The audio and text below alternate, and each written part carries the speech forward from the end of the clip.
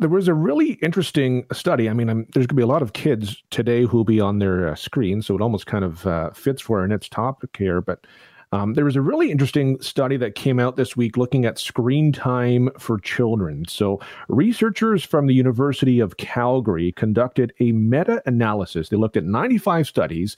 These studies included over 89,000 children from around the world and found only 24% of kids under the age of 2 met the recommended guideline for screen time.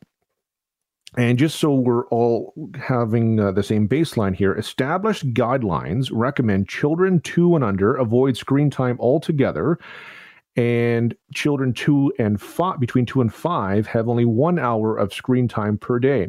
And what makes this study really interesting is it was done pre-COVID. So this is not a COVID study. It's reasonable to expect that screen time increased during the pandemic. So I want to talk about screen time and the effects of it. To do that, we are joined by Emma Durden, Canada Research Chair in Neuroscience and Learning Disorders at Western University. And she was, to be clear, not involved in the study itself, but will be joining us to comment on it and the topic overall. Emma, appreciate the time today. Good morning, Devin. What did you make of the study? Well, researchers and public health specialists were acutely aware of the amount of screen time that infants and toddlers were receiving in the pre-pandemic period. And our group was aware of this information, and we were concerned about the amount of screen time that young children would be exposed to during the pandemic, particularly during the initial lockdown in March 2020, when children lacked access to really all activities in the community and heavily relied on screens. So in turn, I was not surprised by the findings of the study. What qualifies as screen time for you? When I've talked about this in the past, and sometimes it's directly looking at the screen, but also sometimes you can have a screen off in the background that's in the room that you may not think about, but sometimes people also qualify to that as well. What really qualifies as screen time for a child? Well, screen time is normally determined based on watching television, even playing video games, and to be even using touch screens. And for a lot of research has actually come out from touch screens using a parent's phone even or an iPad, as it's possible to really monitor the amount of screen time using apps on those devices.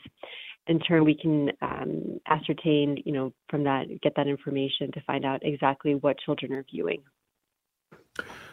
How difficult is it to limit screen time? In 2022, screens are everywhere. They're used in increasing frequency. Are we fighting a losing battle here, or? Well, I think we can say that screens are very much a part of modern life, certainly. For many of the studies that come out, they focus on the amount of screen time that children are using, but few studies focus on why they're using screens. And there was a study that came out during the pandemic that indicated that mothers' mental health was actually a predictor of toddlers using screens, whereby mothers who are experiencing higher levels of distress, they may be relying more on screens, which is quite concerning. So could there be something like good screen time and bad screen time? I don't know, maybe it's poorly phrased, but something along those lines? Absolutely. So this is an area of research looking at educational programming in relation to social media or other types of programming or video games. And so educational programming for children has been associated with learning. So, for example, Sesame Street. I think for many people growing up, they remember Sesame Street. And that was actually associated with children learning their ABCs and learning to count. For other types of media, which is very fast-paced, moving very quickly, children can retain very little of that information. And also, it's very important to note that, for example, Sesame Street, that's targeted towards school-age children. For toddlers and for infants, their level of understanding of what the information, because they lack language skills in terms of what they're understanding from screens, is really unknown. The researchers in the study out of Calgary, when I was reading it, they really made it clear that parents shouldn't feel guilty. They shouldn't be left to fend for themselves on this. What can we do to help parents as they go along with all of this? Well, that's an excellent point because, as we said before, screens they're everywhere. And for children growing up, even in their classrooms, they're exposed to screens, and they're doing a lot of their homework on computers, as they probably will in their later working careers. But for parents, so it may not be possible to eliminate screen time entirely, but there's ways to manage screen time. So firstly is to model the types of behaviors that they want to see in their infants and children.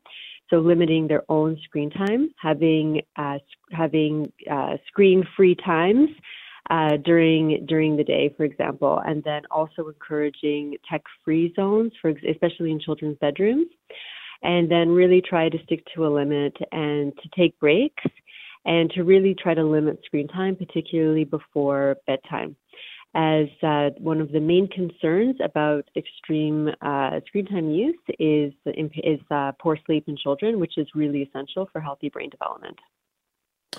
Emma, I certainly appreciate the time and the perspective. Thank you very much. Thank you, Devin. That's Emma Durden, Canada Research Chair in Neuroscience and Learning Disorders at Western University. Certainly appreciate her expertise.